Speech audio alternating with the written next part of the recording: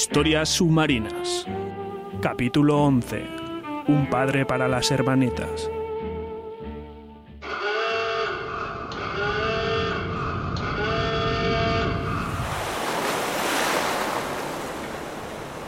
Recompensa de Neptuno, 1958. ¿Preparados para atacar? Nosotros estamos en posición en Fontaine Futuristics. ¿Alguna señal de Fontaine? Por lo que sabemos, hoy está aquí, en las oficinas de la flota pesquera o en alguno de estos muelles descargando material. Si queremos que la redada sea efectiva, tenemos que pillarlo a él personalmente. Esto no es una redada, es un verdadero asalto militar a Frank Fontaine. Esas cajas de ahí. Eso es. Vamos, muchachos, con más brío. Las botellas ahí, los discos allí. Lo veo, Sully. Es él. Fontaine está en el muelle. ¿Estás seguro, Kelly?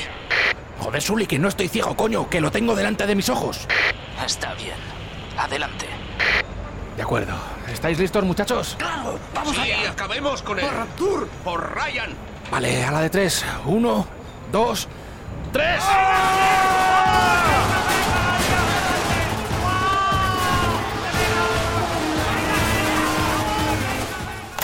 Nada más empezar el asalto nos dimos cuenta de que eso estaba lleno de splicers. Disparaban y lanzaban plásmidos sin parar intentando proteger a su jefe. Había algo extraño en la forma de actuar de Fontaine. Disparaba y gritaba como si se creyese John Wayne. ¡Vendréis todos conmigo al infierno! Si Frank Fontaine cae, caeréis todos conmigo. Tras abrirme paso entre los enloquecidos splicers, conseguí colocar a Fontaine en mi punto de mira. Esquivé una ráfaga de su ametralladora, me acerqué más a él y logré endiñarle un balazo de escopeta en las tripas.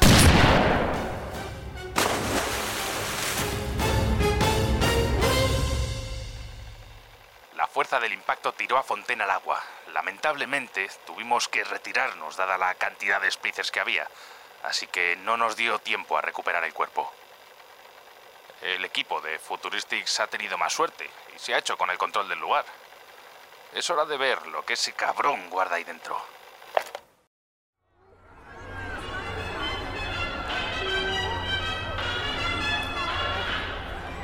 Plaza Poseidón, Fort Frolic, 1958.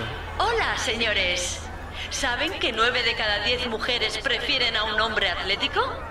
Con la línea de plásmidos Superdeporte podrá ser el deportista que siempre ha deseado. Vengan a vernos a la plaza médica para una muestra gratis de 2 horas. Notarán la diferencia y ellas también. Vengan al teatro principal de Rapture. Gran estreno de Janus. La obra producida por Sander Cohen y el... Disculpe, señor. ¿Ha visto esta mujer? No, lo siento. Gracias. Oiga, señorita, ¿la reconoce? Se llama Joanna. Trabajaba con el doctor Steinman. Disculpe, llego tarde al teatro. No hay manera. Tú también has perdido a alguien. ¿Qué? Sí, es mi mejor amiga. Se llama Joanna. Entiendo cómo te sientes. Yo perdí a mi mujer cuando un splicer le atacó con electrorrayo. No, Joanna no está... Ha desaparecido. Créeme, tal y como están las cosas, si llevas tiempo sin verla, probablemente esté muerta.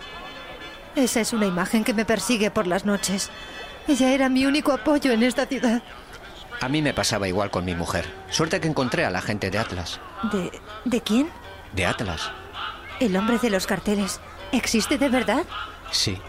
Él es el único que se preocupa de la clase pobre de Rapture. El único aliado que la gente como nosotros tiene. Lo mismo decía la doctora Lam. Y mira dónde ha acabado. Esto es distinto. Mira, no te voy a pedir un donativo para la causa porque salta a la vista que no tienes $1 de Rapture. Pero te voy a dar esto. ¿Qué es? El manifiesto de Atlas. Es un trabajador como nosotros. Él es el único que puede cambiar la situación de Rapture. No sé si estoy muy segura. Piénsalo. ¿Qué ha hecho Ryan por ti más que llevarte al abismo de los pobres?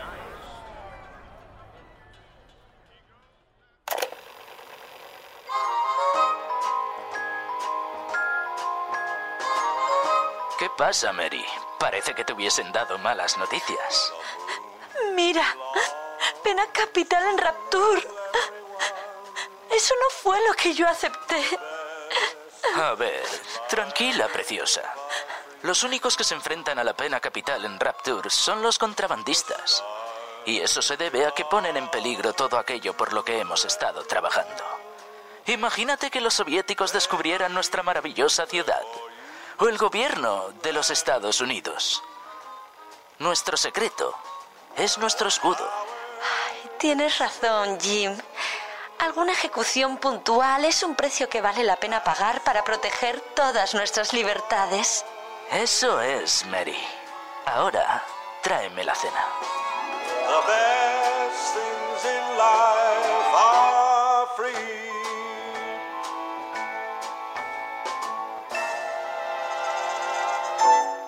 Así vende Ryan la pena de muerte, como si fuera un mal menor.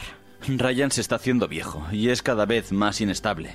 Ve agentes del gobierno por todas partes y ahora, con ese taratlas llamando a los trabajadores a la revolución, la cosa se está poniendo más difícil. Fontaine ha muerto, pero eso no ha solucionado nada.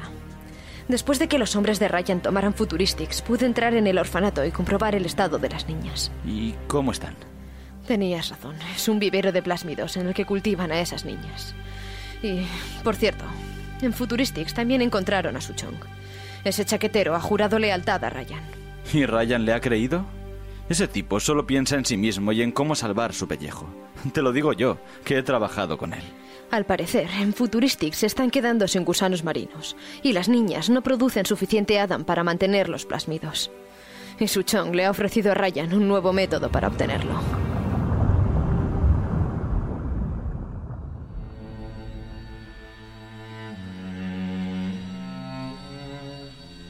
Plásmidos Ryan. Antigua Fontaine Futuristics. 1958. Hay muchos hombres muertos y agonizantes en Rapture. Pero antes de que mueran hay... ¿cómo podríamos decirlo? Hay una etapa en su metabolismo de los plásmidos en la que crean Adam dentro de sí mismos. ¿Me está diciendo que puede extraer Adam de los muertos? Sí, pero hay una determinada manera de hacerlo. Las hermanitas son las únicas capaces de llevar a cabo ese proceso. Vale, pero esas niñas parecen frágiles. Si las enviamos a hacer la recogida, ¿quién las protegerá? Son demasiado valiosas para confiárselas a guardias normales. En cuanto a eso, hemos desarrollado unos híbridos entre hombre y máquina. Todo fruto de las investigaciones con los operarios con traje de buzo que trabajan en el exterior. ¿Y cómo funciona eso exactamente? Los sujetos están unidos a las niñas, y todo gracias a los avances de Suchong en el condicionamiento humano. O sea que, básicamente, ha engañado a una mole de metal para que se crea el padre de las niñas. ¡Exacto! Y las niñas están unidas a ellos. Son como sustitutivos de padres. Las pequeñas los llaman Big Daddies y Señor Pompas. Es algo encantador. Dígaselo a Ryan. Será todo un éxito.